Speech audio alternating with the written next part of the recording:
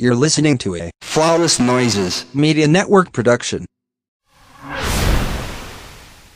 Welcome to Gay Side Stories, where the gay shit goes. I am your host, Curtis. I go by Trilificent on all social media. Thank you so much for joining me for another week. There are so many podcasts out there that you can listen to, and you choose to listen to this one, and I am eternally grateful. Speaking of, if you want to support this podcast and its home network, aka Flawless Noises Media Network, you can do so in two ways. One, go to patreon.com/flawlessnoises and sign up. In exchange for a little bit of money, you will be getting a lot of bonus content from myself and other hosts on Flawless Noises. You can also purchase some merchandise to help support this show. Go to flawlessnoises.com/store, pick up a shirt or a tote, and now we're going to get the show started.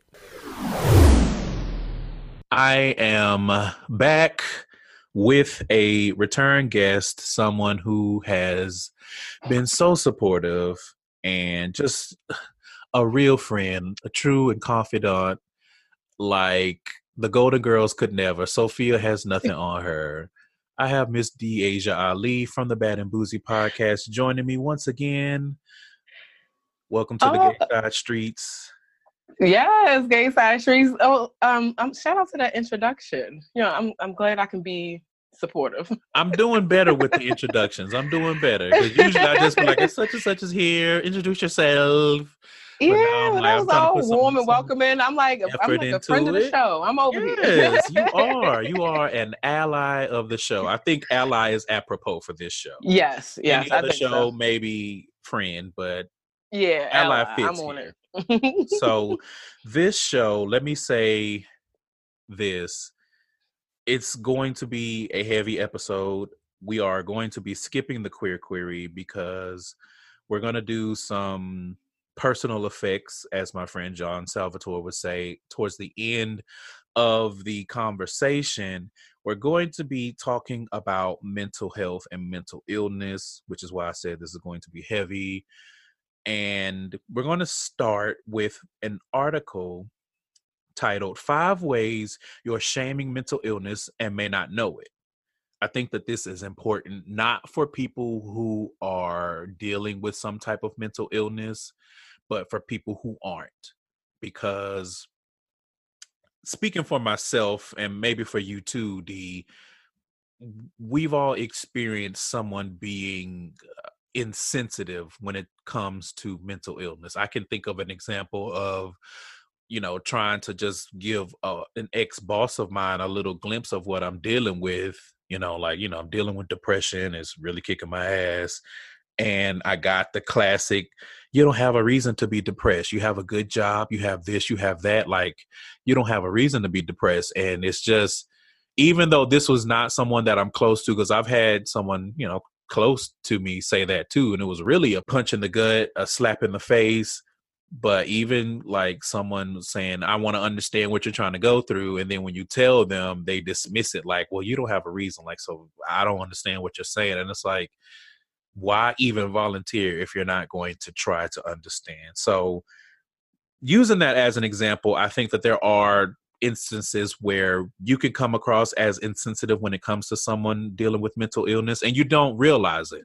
So we're going to go through the 5 points of this article and really get a little bit into it, peel back some of the layers. So it starts off saying the consequences of mental health stigma are extensive. It makes mental illness seem like a character flaw, which is totally untrue and can prevent people from seeking support that could help them manage their condition. Ooh, a word. The worst part, people contribute to that stigma a lot more than they realize. Most well-meaning people don't purposefully act in a way that doesn't show compassion for the millions of people who have mental health disorders. But there are still some everyday behaviors that contribute to the negative stereotypes.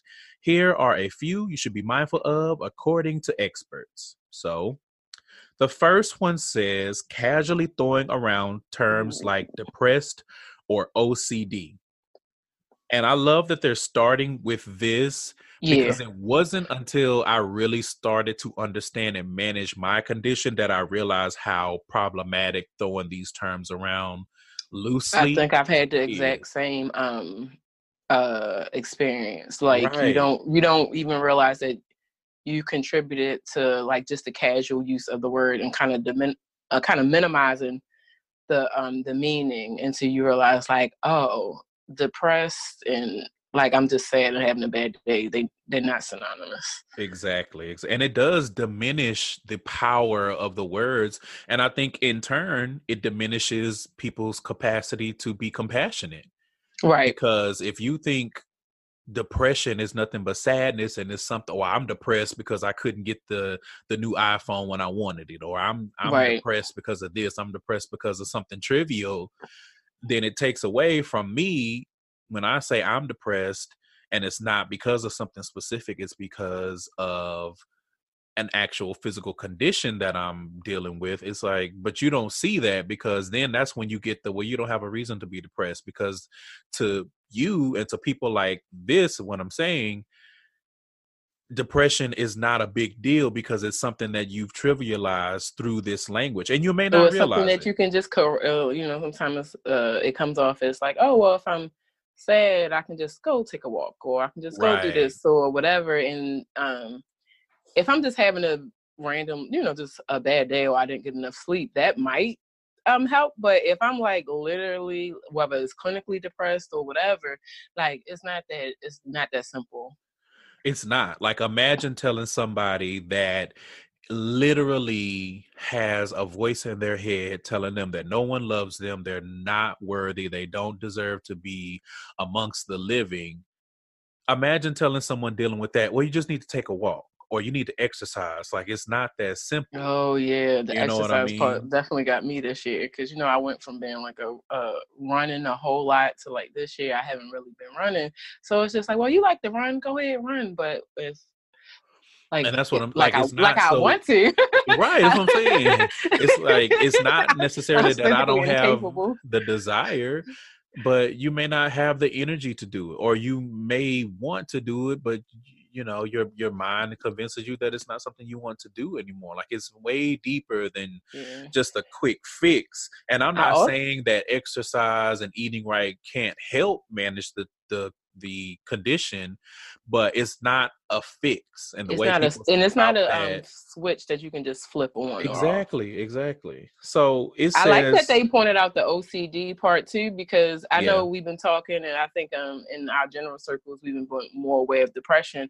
But even something like the OCD is like, if you just happen to be kind of like a neat freak, or you like keep a tidy house, or you don't like people spilling things, like that's trivializing. Like, oh, I'm so OCD about this. Well, some people actually like have compulsive disorders that kind of like stop them dead in their tracks and like interrupt regular functions of life. So like, yeah, don't minimize. Don't yeah. minimize it. It's not. It reminds me of people saying, please don't say this is a slur, and I'm gonna say these, but I don't mean any harm. I don't know another way to say some of these. Mm-hmm. But it's like when people say don't say gypsy, that's a slur. I Right, saw right. that and I was like, oh, okay, well, I won't say gypsy When anymore. Not that I somebody was points it saying it out, a it's lot, but like, oh. right. So like now that I'm more aware of these, it's like, oh yeah, like just don't throw them around. Be more. I So think it's, we all could yeah. benefit from being more mindful. And it's like you said, it's not as simple as just, well, I'm a neat freak or anything like that. Like, we're talking about conditions that need professionals to help manage, and maybe even medication. Like, we have to be better with our language. So it says awareness of language is essential, according to Shari Harding, a mental health expert and a professor of nursing at Regis College in Massachusetts. She goes on to say, we are all guilty of being imprecise or hyperbolic at times, but it's important to avoid misusing language. And I think we pretty much broke that down already. Right. Words mean So, things. I mean, just apropos, shout out to the read. Right. Shout Shout out to the read, like just right on the nose. that. The next one says, blaming mental illness for every mass shooting. Ooh. Okay, we're taking it there. Let me read these points and let's see go how we ahead. can do it. It says drawing an oversimplified connection between mental health and mass shootings sends an inaccurate message about mental health disorders. People who live with mental health disorders are more likely to be victims of violent crimes than the ones committing them. Fewer than 5% of gun-related killings are committed by someone diagnosed with a mental illness, according to a 2015 study. I think we probably could go macro on this and say, honestly, blaming mental health or mental illnesses on a number of things are problematic in themselves, because oftentimes, number one, it's not the case. Number two, it's not even self-diagnosis. It's societal diagnosis. Like, oh, another mass killing. Well, he must have been depressed. He was a loner. He was this, that, and the other. And it's like, okay, but what type of professional evaluations have been done? Like, you can't just say, well, he must have been depressed because he did this mass shooting. You know what I mean? Like, that's not how that works. And I think that it does add to the stigma in a way that it's kind of saying that, well, we're so unpredictable, we can't be managed, and you just never know what might happen when you're around someone who is dealing with a mental illness. And it's like, that's, again, not the case. A lot of these mass shootings were done by people with an agenda. It wasn't because they were having some type of mental crisis. It was because they were racist. It's because they were bigots. So to throw that label on there, it does damage all of us, I think. But what do you think? I think it does that, and like it not only like it makes it seem like the people who like who are experiencing those things and aren't that who don't do violent crimes, like, well, at least I ain't well, maybe I'm not that crazy, I don't want to shoot nobody or whatever. But it's like, well, that's because you're probably not the same person. You're probably like not as like horrible of a person as those people. So like so it might have, I'm always wondering how like people who actually like have some disorders, like, well, look, I'm a good person, I'm whatever. I ain't never wanted to shoot nobody, but you extending sympathy to these people and like blaming it on their illness, and like I said, it's not even the case, but you just have a couple examples and stuff pushed in the media, and it's like, and it also has that thing of there's like no in between, like either you quote unquote normal or like crazy, like it's like even if somebody with a mental illness does have some kind of violent or whatever episode, there's a whole in between of people that are managing their diseases and going to work every day and functioning and just trying to manage, and not necessarily like as worse off as somebody whose condition might be more severe. So it's like and we shouldn't only pay attention, even if mental health issues were to blame for mass shootings or whatever other violent stuff. It's like, well, we also shouldn't only pay attention to it when those things happen. Exactly. Like, if that's the case, and if you truly believe that, then why isn't there more advocating for more money to be put into mental health and illnesses and research, making therapy more accessible? I'm about to say the healthcare medication system more accessible. If you truly believe that mass shootings are due to mental illness, why isn't anything being done? Sip on that. The next one says referring to someone as psycho or crazy. I think this one might be the one that I might overall in life have been like the most guilty of, but they're like more aware of in the probably like the last 4 or 5 years. I think that this may also be another throwback to the first point about the importance of language, but let's see what it says. It's common for people to use phrases like these to insult someone they think did something wrong. But such pejorative terms further perpetuates the inaccurate idea that people with mental illnesses should be ashamed or feared. People show mental health that stigma fear part is serious by making inappropriate comments about the illnesses that ravage the mind. Often they think these off the cuff remarks are harmless, but the reality is that they hurt those living with mental illnesses and their families, and they increase the misperceptions about the illnesses. We see this happen frequently in politics, sports, and even among children. So, yeah. It's kind of like, I think we all kind of, as we kind of like unlearning some of these things, it kind of reminds me of like, when you think about like back to childhood or whatever, and it might have been like the old man or old lady down the street. And back then we might have been like, oh, that's just the crazy, the psycho man at the corner, da, da, da, da. And then when I'm thinking about some of the instances that happen with these kids, I'm like, oh, this guy might have actually had some kind of mental illness that he was dealing with, and the community just kind of like dismissed him or just called him a weirdo or something like that. Or they didn't, and they were just calling him crazy because he was weird. Right. Those are not synonymous. Or he didn't, and just because he was different, it was like, I'm just going to call him crazy. Yeah, I get, that's definitely true. Yeah. It reminds me of like on Twitter when the color or the race wars start about Black women and like Latinx women.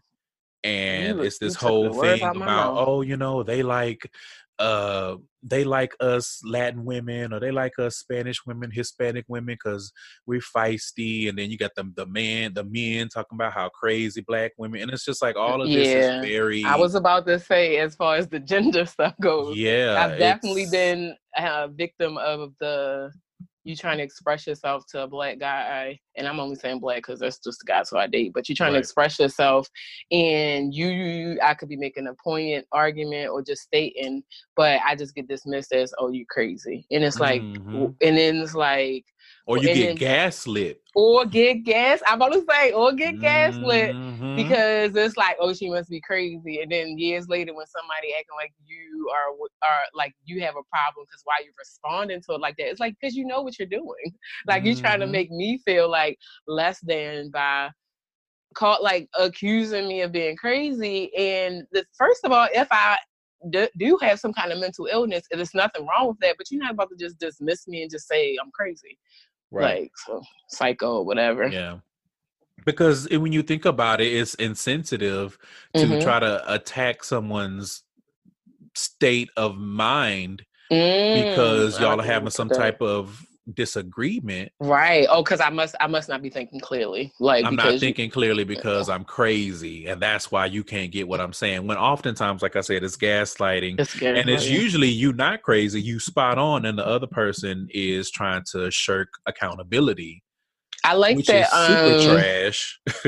I was listening to Bomani's interview recently, and he kind of touched on. He was talking to Basi. I think I was telling you about that. And she was talking about the book that she wrote about mental health or whatever. And one of the things that he was asking about is like this term of, you know, he does sports or whatever, how they might be doing a sports show and something happened with an athlete. And he's just like, oh, that's crazy, whatever. And he was like, how he didn't realize as much until recently how, even though he knows what he means, how somebody else listening to him, especially with his platform, might not feel good about hearing him say stuff like that. So he was trying to like change his words and whatever. And I was like, I think that's a good conversation for us to be a part of.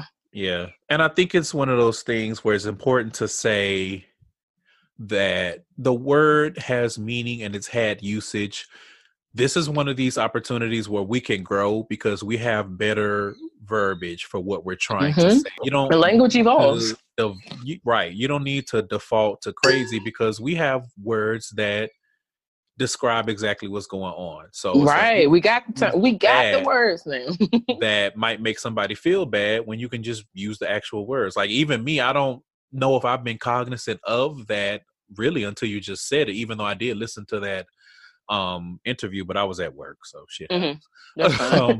But I think I've been kind of saying something different. Like I've been saying wild because to me that is more accurate than crazy. Right. But now I'm even more so going to be hyper aware of crazy is not really what I mean. It's wild. It's out of control. Like I can think of different ways to say what I want to say. And it's no no sweat on my back. And the It's thing no is, big with deal. the word crazy, even if you didn't mean it a certain way, because of the nature of language and community and the way things evolve in society, whether you like it or not, the word has taken on like a different definition. So you're going to be in the minority if you're just trying to be like, no, it don't mean that, whatever, whatever. No, the majority of the people use it this way. So the word has a different effect. So Yeah. we can be more responsible. Yep. The next one says labeling someone based on their illness. Ooh, importante. Ooh. Think of it this way. You wouldn't call someone who has cancer a, quote, cancerous person. The same rules apply to someone experiencing a mental health condition. One of the most common accidents is avoiding use of the person first language, such as when people use terms like schizophrenic or borderline instead of saying person with schizophrenia or a person with borderline personality disorder. The former terms are stigmatizing because they reduce the whole person to a diagnostic label. I like this one. I don't know. Yeah. I've heard it somewhere before, and I don't have as much like personal experience with it. But this is one of those things where when I read it, I'm like, oh, that makes perfect sense, and that's the easy thing to fix and be well. I won't say easy, but it's like something to be more mindful of. Like, okay, it's kind of like as we learn in the different words around like gender and stuff like that. It's like I might pause, like, hold up. Am I saying this right? Let me reword it, or even ask the person that you're talking to or whatever, like, what I'm supposed to be saying. Like, it's okay. It's okay to like have a learning curve. I want to be transparent on this one and say that I don't fully understand this, but it's not something that I need to die on the hill for. Okay. If it's better to say a person with schizophrenia rather than using it as like an adverb saying this person is schizophrenic, that's fine. I think this one is one of those ones where like I feel you exactly what you're saying, and I think it feels like one of those things where for a person, if you know somebody that's going through it or you're talking to somebody about it, it's like probably some people might be okay with it, some people might not be. So it's like okay to be like whatever that person wants to be referred to as, or exactly whatever. You just go with what they want because people respect people. Exactly. That was the point I was making. You don't have to fully understand it to respect it and, make it a part of your everyday. Like a perfect example that you can apply this to in your everyday life is when it comes to trans people. Yep. Or people are at some other intersection within the community. Like, just call them what they want to be called. Like, it's really that simple. It's really that simple. Understand it to its fundamental core in order to respect what someone wants to be called. Plain and simple. So the last one says, judging or teasing someone displaying abnormal behavior. I think this is important. Yes. It says, we see this a lot when people talk about celebrities. It's often considered newsworthy when someone famous, quote, acts out, either on social media or in real life. But that behavior could be indicative of a mental health issue. So this is kind of a double-edged sword to me, because on the one hand, I agree with this. You want to be mindful and compassionate when you see someone displaying abnormal behavior, because it's true that it might be the result of a mental health issue or some type of condition. But on the other hand, I don't really rock with trying to diagnose someone based on one glimpse of what's going on with them. So a celebrity acting out on social media or something, like, I don't think it's fair for someone to even try to say, oh, well, they may have a mental health issue. And it's like, they might, but who are you to diagnose that? It's like, I think that there's a middle lane where we can be compassionate, and we don't have to do this on either side. We don't have to dismiss the abnormal behavior as a mental health issue, and we also don't have to dismiss the fact that there could be a mental health issue because of the behavior, if that makes sense. No, I agree. And I think that's like a good middle ground to take, especially with celebrities. But I also think like even in our like regular everyday life, you probably can just be more mindful of this. Like you could have, there have been times, especially I've seen amongst groups of male friends, where like a friend was acting this and everybody is just kind of like joking him as like, oh, the crazy one, or blah, blah, blah, whatever. And just totally kind of like dismiss his actions or their actions. And then your friend could possibly be like going through some shit, like, and you just kind of like being dismissive, like maybe as a friend to be like ask a couple extra questions or whatever, and try to like just be more compassionate in general. But it's harder to do, of course, with like celebrities. We don't know these niggas. Exactly. You only see what's being presented at that one time. You don't know what's going on behind the scenes with most celebrities. Right. Like, even if we get more of a glimpse into their lives because of social media, we still don't know what's going on in the background. Right. So that's something to be mindful of. The article ends by saying the bottom line is that mental illness should be treated with the same sensitivity and understanding as any physical illness. Everyone is responsible for being aware of how they might be encouraging stigma and then course correcting. And I agree with that. I agree. So in an effort to continue to have these conversations and erase that stigma, we are going to get personal. But first, we're going to take a quick break, and then we'll be right back. Thank you for supporting the Flawless Noises Media Network. You can visit flawlessnoises.com for more information on our other wonderful shows. You can also connect with us on social media. Search for @FlawlessNoises on Instagram, Twitter, and Facebook. Go to flawlessnoises.com/store if you're interested in purchasing some merchandise. And if you really love us and would like some bonus content, subscribe to our Patreon. With $5 and $10 subscription levels, you're bound to hear something you like. Go to patreon.com/flawlessnoises for more details. We thank you for taking the time to listen to our shows and supporting your favorite hosts. Please feel free to share with your friends, family, coworkers, and more. Flawless Noises Media Network, get to know our sound. And now, back to your regularly scheduled programming.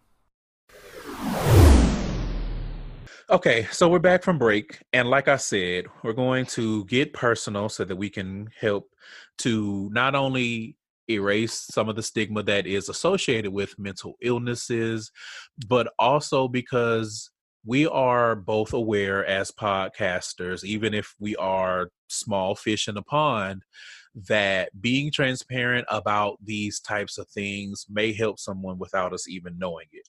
So I'm going to throw it to you, Deasia, to talk about your decision to use some FMLA at work to help manage your current conditions that you're experiencing.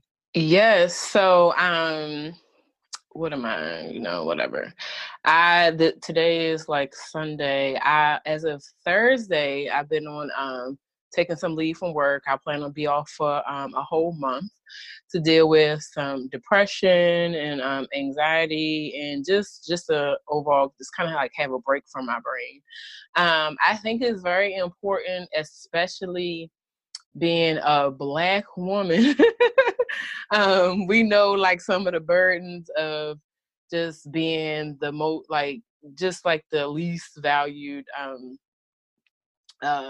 amongst like race and gender, and all that shit takes a toll on you. And nigga, I am tired. Like I kind of jokingly been telling people like my brain is broke, but bitch, it is. Like it's broke. And so I decided to like just like if I had a broken bone or some kind of physical thing that I needed to give my mental health that same consideration. But it took me a minute to get here, and I think, but I think my resilience and stuff like that is kind of like what kind of like pushed it kind of like to the side. So just a little bit of my background. I'm just like from Baltimore. I grew up with drug addict parents. I managed to still go to college. I'm the oldest out of 3 siblings. I'm the only girl, so I've always been kind of like a mother to my brothers, and then dealing with my mother's addiction, but kind of like co-parent my brothers. but still go to college, but still kind of like be a, I've been battling this weird, juggling this weird thing of being their sister and their mother. And I shouldn't have had to do that, but we just kind of did it out of necessity. You know what I'm saying? Like survival.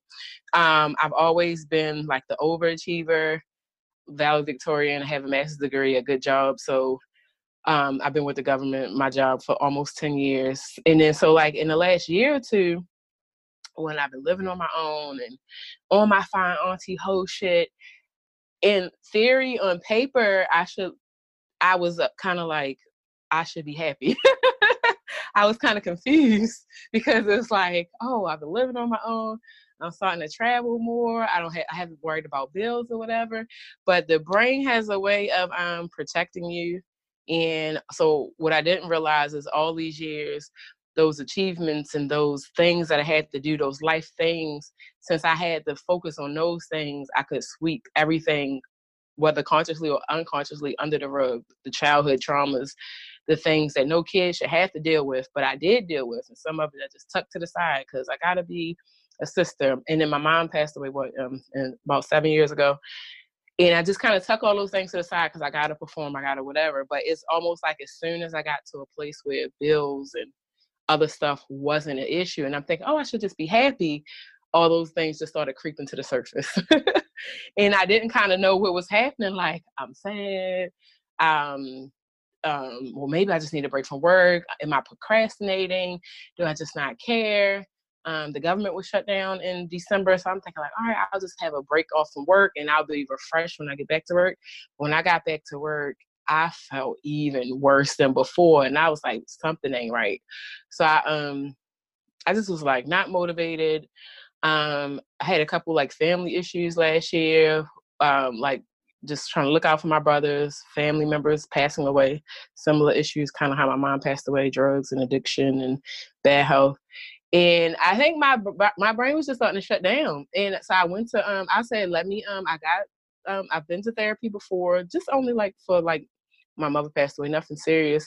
So I was like, let me just have enough sense of mind to realize like I'm tearful, I want to cry at work, and I don't know what's happening. So let me have enough sense to make an appointment. And within like the first session, my therapist, a Black woman that I love, was like, Demetria, these are signs of depression.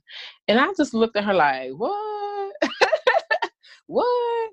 But me just being the kind of person I am, it was like, all right, I'm depressed, but she told me I'm depressed and I can do these things and I can fix it. And I had to realize real quick that I couldn't treat my my healing and my getting well like a college syllabus or a to-do list. Like I can't just like go down these lists of things to do and I'm just done. And that's how I've been operating all my life. Like, oh, I'll just go to school. I'll just do this. I'll just do these things. But that's not the way your brain works.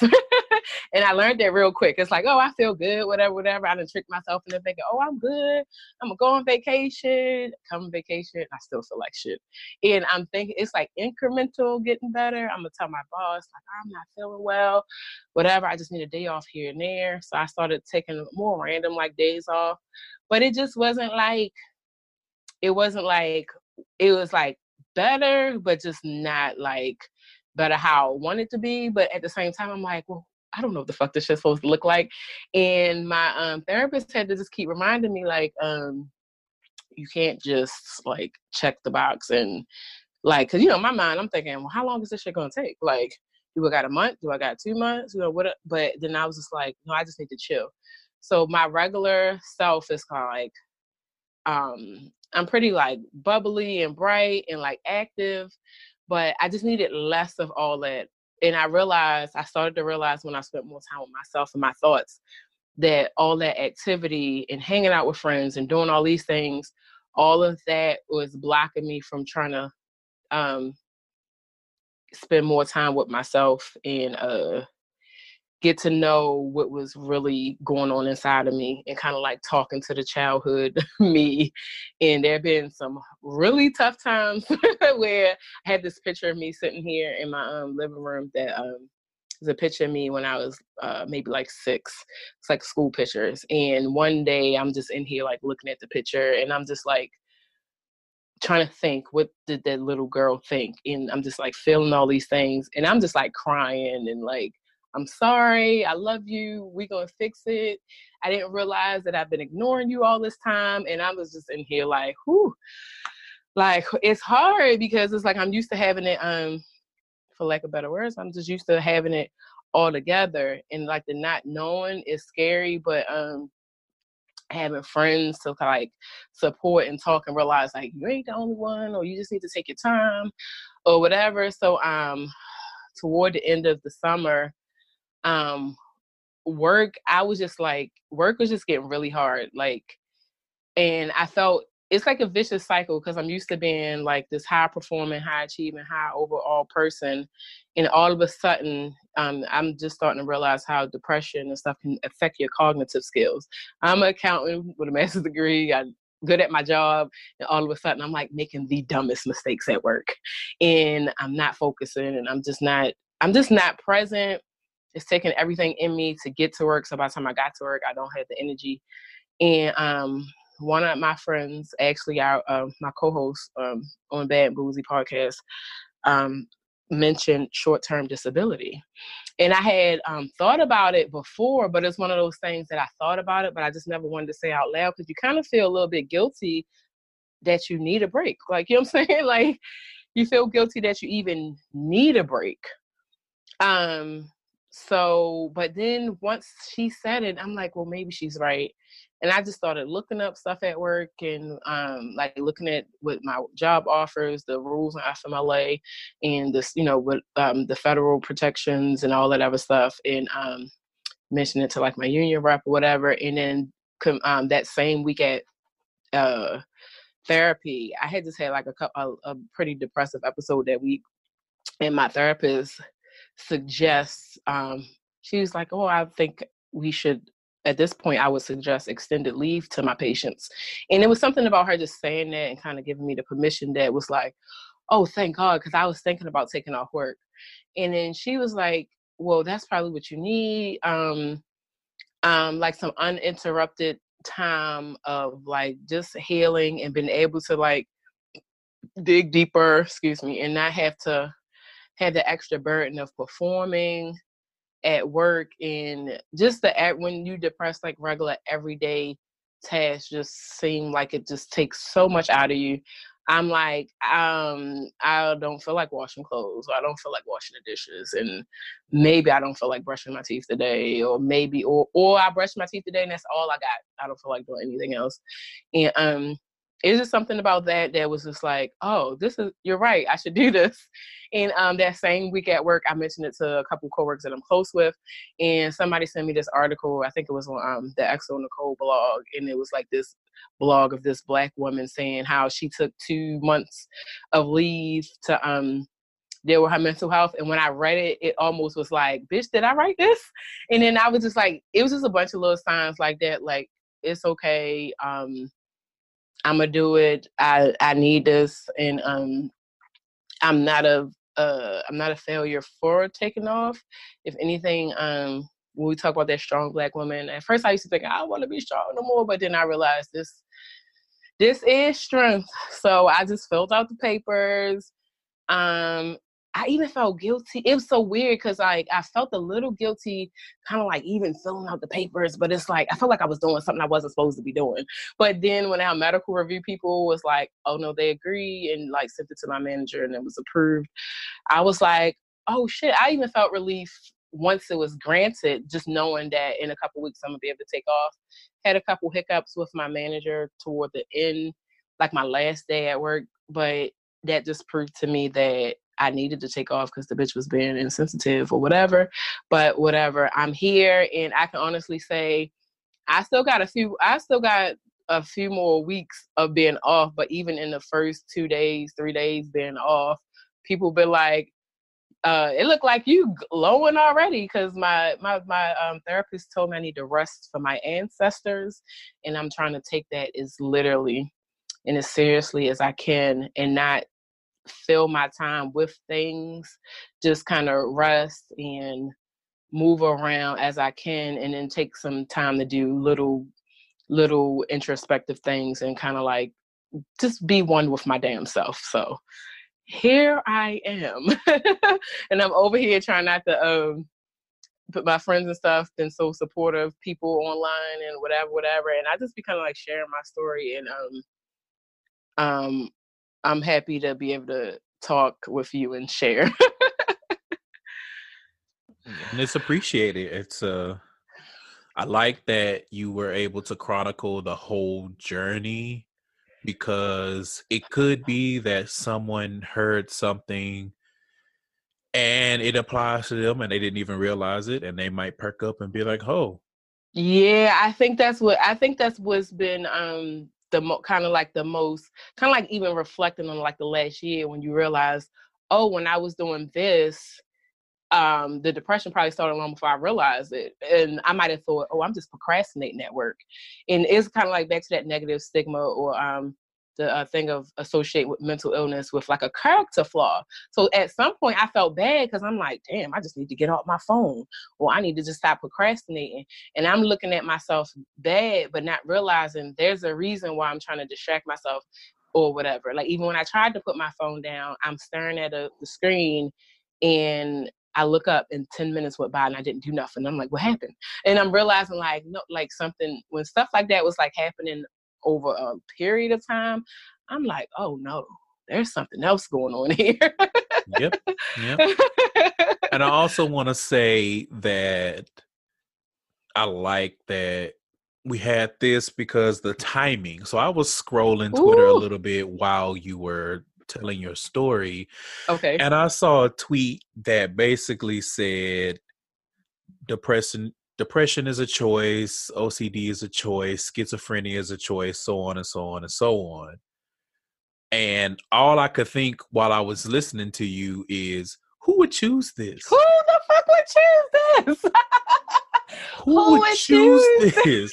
Who would choose to be on the brink of tears at work, to the point where the brink of tears, they have to take a month off to get their health right, to get their as mind right? recently as 2 days before my leave was about to start, I was sitting on my couch crying, like I don't want to go to work, but I'm just texting friends so that somebody could just tell me 2 more days, and I'm just like, all right, I can do it. Or even like, no, nobody would choose that, especially if it's somebody I don't have like lifelong issues with this, but I have friends who have been like chronically depressed for been diagnosed like 10, 13 years or whatever. So for me, it was just like, ooh, I don't know what's happening. This is new to me. But it's like, well, I was having fun just being thought auntie out here having fun. I wouldn't choose. Why would I choose this? No. That goes with to say the importance of the language. But I'm going to add on to that and say the importance of minding your business and shutting up. Oh, and minding your business. Very critical. So I guess it's my turn now. I want to say that it's about to get very personal for me. I'm not going to promise that I won't get emotional while I'm talking about it. I may or may not. Okay. I have struggled with whether or not to even share what I'm about to talk about. No one knows outside of my therapist. I haven't told anybody, but I think that it's important. And this episode was partially inspired because this past week on Thursday, October 10th, it was World Mental Health Day. The same day my FMLA started. I said, listen, this is a sign. And that was the same day when I saw that it was that day and I posted about it. I said, I have the perfect topic. It's been sitting in my outline queue forever. And I knew about your FMLA. So I was like, let me ask Dee if she wants to be on here. So I'm going to talk about this. And I hope that for me, it's some type of cathartic release. And even more so, though, I hope that someone hears this and it helps them, inspires them. If it's not something you're currently dealing with or something similar, maybe someone around you is, and it'll help you be a little bit more sensitive and aware of what's going on. So as of a few weeks ago, because I have been in therapy, I talked about that. I found a new therapist. I've gone to him, I think, 4 times now. Um, I am sitting on the cusp of a new diagnosis in regards to my mental health. I was diagnosed with clinical depression quite a long time ago. Technically back in college, but that was a whole situation which I've talked about on the show. But in my adult life, on my own, with my own insurance, I've been in therapy and I have been diagnosed with clinical depression. But I've been seeing a new therapist, and he's sharp. You know what I mean? Like he kind of cuts through a lot. And it's taken some getting used to for me, but I have been very transparent with him because I'm like, what's the point of spending money and using this time going to a therapist and I'm not going to be open and transparent? How am I going to get better if I'm hiding stuff? Like that was the conversation that I had with myself. And I've been talking about everything, my struggles, my appetite has been all over the place, weight gain, my feelings and my thoughts. Just a quick synopsis of all the stuff. And I don't even know if I got everything, but just off the top of my head and the list that I made, we're talking about lack of interest, lack of energy, trouble concentrating, isolation. I isolate myself, heightened levels of irritation. Like the past few weeks, every little thing has irritated me beyond belief. Feelings of worthlessness, unworthiness, thoughts and wishes for things to end, not in a suicidal way, but sometimes you just like, man, I just wish that this was just not, and leave it at that. Significant lengths of time feeling down, literally always on the verge of tears, and inability or unwillingness to get out of bed or leave the house for days at a time. Memory loss has been a big thing that I've been made aware of lately as well. So all of that is what I'm currently dealing with and more, because there's the negative self-talk and just other physical properties of it all. And so all of this is in conjunction with physical health issues with, my kidneys and things of that nature being looked into. So with all of these symptoms, my therapist is convinced that my depression is, chemical like the previous diagnosis, but he thinks it's a little bit further than that. My therapist thinks that I am suffering from bipolar 2. And I want to talk about that a little bit because I've been doing my research. Bipolar 2 is not the same as bipolar disorder or bipolar 1, which is what people usually think when they hear bipolar. And that's when you have the extreme mood swings. The key difference between bipolar 1 and 2 is that bipolar 1 comes with manic episodes and may not include a depressive episode, and bipolar 2 is kind of like the opposite. It comes with the major depressive episodes that last at least 2 weeks, but not necessarily the manic high. So I'm more so on the bipolar 2 side because I don't have any manic highs, but I have some valley lows, to say the least. And I've been dealing with this cycle of major depressive episodes lasted for weeks or sometimes months at a time for as long as I can remember. But I never really understood and I never really did the research to try to understand what it was that was happening. It was just kind of like something that I accepted. Like, I know at some point I'm going to have a thought on something that any other time would be trivial, but is going to affect me in a way that I'm going to be in a downward spiral. And then who knows when I'm going to get out of that. So I've been actually dealing with that for the past few weeks. And like I said, on Thursday, I just kind of randomly in the middle of a conversation just came out of it. Like it literally felt like when you're in a room that's stuffy and you open the door, you walk through the door and the other side of the door is not stuffy, it's cool. like it was like night and day. It was almost like a switch, like you were saying earlier, D. Like it literally felt like a switch in the middle of a conversation. And I really started thinking harder on bipolar 2. I started doing more research, and I started to realize that a lot of my symptoms do fall under that realm.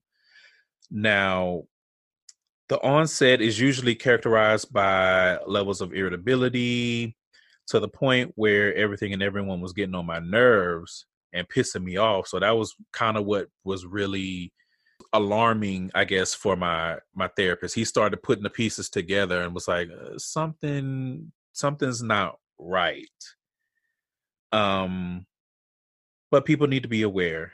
So I wanted to be open and honest with the actual symptoms that I'm dealing with, and then just the shock of comparing the symptoms that I've been dealing with my research and seeing that it's almost like a mirror to what they say falls under the bipolar 2 umbrella. So it's exhausting, to say the least, but what can you do, I guess. So my therapist has referred me to a psychiatrist, but when it rains, it pours. So of course the psychiatrist is booked for 6 weeks. So I can't get in to see the psychiatrist until the beginning of November. Luckily for me, I came out of this low. So I'm hoping that I'll be okay for the next, I don't know, 7 to 8 weeks. That'll give me time to hopefully see the psychiatrist. If I get on medication, that'll give me a month for the medication to kick in, but we'll see. It's hard to time. It's not like I have a schedule for when these things happen. You know what I mean? Like it just comes out of nowhere. Like someone comes in and turns the light switch off. I will say that when my therapist brought this up, I had a hard time dealing with it because I already felt like I was dealing with so much, and this diagnosis on top of everything else just felt like the straw that was about to break the camel's back, really. But I've since kind of sat back and thought about it, and I'm thinking now, maybe this is just my lucid, logical mind, but I'm thinking now that this is a good thing. Because if you know what it is that you're trying to battle and what you're trying to fight, you can equip yourself correctly. If I continued with thinking and with the treatment for just depression, I may not get the help that I need. And the other thing that I think alerted my therapist is because he asked me if I had been on medication before in the past. And I told him that I had been. And I told him the medicines that I was on, and told them that they didn't really have much of an effect. Like it was just like I could have just been eating a bag of Skittles for all the good that the medicines did. I've even been on 2 medicines at one time, 2 antidepressants at one time, and they didn't have any effect. So he was just kind of really thinking about that. So I really kind of give him a shout out for having that thought, because I've seen multiple therapists over the years and they've never brought this up as even a possibility. So that's one thing. I do have a fear that the diagnosis and the subsequent treatment may have some type of impact on my personality. And that could just be the ignorance in me coming out. But so often I've seen people and I've heard stories of people taking medication to treat mental illnesses like this, and they not feeling anything, or they're being numb, so they don't want to take it. And I don't know what my journey is going to look like in treating this, if this is what it is that my therapist thinks it is. Like I said, I agree with his diagnosis, but it's up to the psychiatrist to make the final determination. But I will say that it's a risk that I'm willing to take in order to be able to function from day to day. And if that does affect me in a way that affects my podcasting, then that's going to be something that I look into. But I will say, as much as I love podcasting, I will choose my well-being over the podcast. Like I don't live off of the pod. It's not my job. You know, it's still a hobby for all intent and purposes. So if that's the case and it's affecting me to the point where I'm not putting out the content or the quality of content that I think I'm used to doing, then I don't think that there's anything wrong with taking a step back and saying, you know what, this may not be something that I can do anymore. Or at least, you know, maybe I need to take a break. Maybe I need podcast FMLA. I don't know. But it's just something in my mind because I tend to be I don't want to say a worrier, but I tend to think of the worst case scenarios in a lot of instances in an effort to plan. Like I feel more confident in being able to handle situations if I'm able to kind of plan as much as possible. So you got to plan for the good and you got to plan for the bad. That's kind of where I am with it. But the reason I wanted to share this is, of course, again, I hope to help continue to remove the stigma surrounding mental health and mental illnesses in general. I felt very embarrassed by this whole thing, to be honest. I don't really understand why I'm embarrassed by this, but it has been embarrassing to sit there and tell myself you may have bipolar 2. I don't know what it is. Like depression was one thing, like being able to say, hey, I deal with depression. Like that's something that I've been able to do, but I don't know if it's the stigma around the word bipolar that has me nervous and embarrassed by this, but I'm trying to fight through that by being transparent with this whole thing. The other thing that I wanted to say really quick before I wrap this up is this is not the time for any lame ass Gemini jokes about bipolar or anything like that.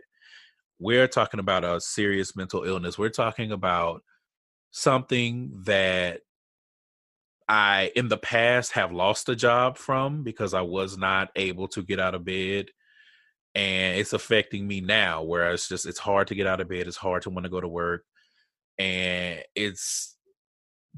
it manifests in so many different ways. Like it's hard to concentrate.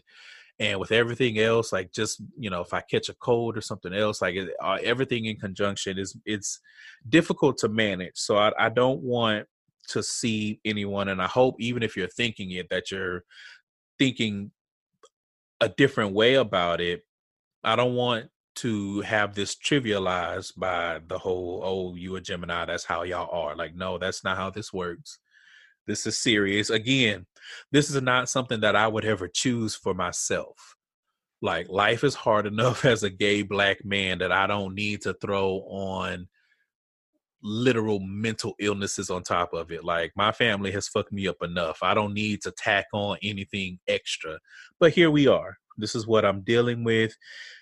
We are on a journey to improve our mental health. And I've been flirting with the idea of doing a blog or like a vlog talking about this journey, kind of chronicling it. I don't know if I'm committed to doing that at this point. I guess, I mean, if you hear this and you've heard this episode and heard this story, this testimony, I guess, and you feel like that might be something that you're interested in, a blog or a vlog series from me talking about this, and maybe other people, maybe I'll ask Dee if she wants to be involved too. If you're interested in that, I guess drop a line on the gram or the Facebook, an email, tweet, I guess, whatever. And for all of my family in the LGBTQ community dealing with some type of mental illness, I see you. I am here with you. We are in this together. And I do this show and I've done this episode and I've been transparent about what I'm dealing with the way that I have been for all of us. And I think that's that on that. Miss Deasia Ali. Yeah. Well, first of all, Thanks for sharing. I just want to say I love you because I was just now sitting here. I be getting emotional too. But anyway. See, now you have to make me emotional. I got through all of that without crying. But look, I did the same thing on my end. I was like, I was just fine by myself, but I be loving people. But I would definitely, if you decide to do anything ongoing, I would love to be a part of it. I'm happy that I can be an ally and share my story as a Black woman. I really love my therapist because she specializes in Black women healing through intergenerational trauma. So I'm sure I'll have plenty more to share as I'm going through my healing process as well. But hopefully this is just the beginning of us getting better and shit. And hopefully you feel a weight lifted now that you shared. Because I'm the opposite. I got a big mouth. So I'm just like, I tell stuff, but I also do relate to that. Even with as much as I share, I do relate to that somewhat embarrassed type of thing because I'm so used to being the one that quote unquote has it all together. And then I had to realize that I need to take time to care for myself too. I can't care for everybody else. So yeah. It's a whole different level of stress that I don't know because I don't feel like I've ever had together. I've always been a mess. But so look, it's different versions. Is different versions of like a similar journey. True. So again, I want to thank you for coming on to the show and telling your story, being transparent, and going through those points with me. Let people know where they can find you and the Boozy of the Bad variety. Well, you can find Bad and Boozy podcast on Twitter and Instagram, where we do most of our posting, and on Facebook. You can find me at Brains and Buns on Twitter and Instagram as well. I've been giving like little updates when I feel like it, just kind of like chronicling like what I'm doing and whether it's life and this therapy thing. I would be interested. Maybe we'll do that on the show, talking about how like alcohol can play into this. Because I've been trying to like be, as much as we like drink and talk about drinking, I've been trying to like to not make that be like a problem. But at the same time, my wine is still going to be my wine. So I got to find the right way to balance. But anyway, you can find me there, send us messages. You can email the show at badandboozypodcast@gmail.com if you wanted to share anything else with us. So yep. And make sure you hit that subscribe on SoundCloud or Apple Podcasts. Yeah, listen to it, share. Support small grassroots Black podcasts. This one included. Thank you so much. Yes. Come on. All right, you guys, that's going to wrap this show up. I hope you enjoyed it. Thank you again for listening. Remember, you can chime in at any time if you have thoughts on what you've heard.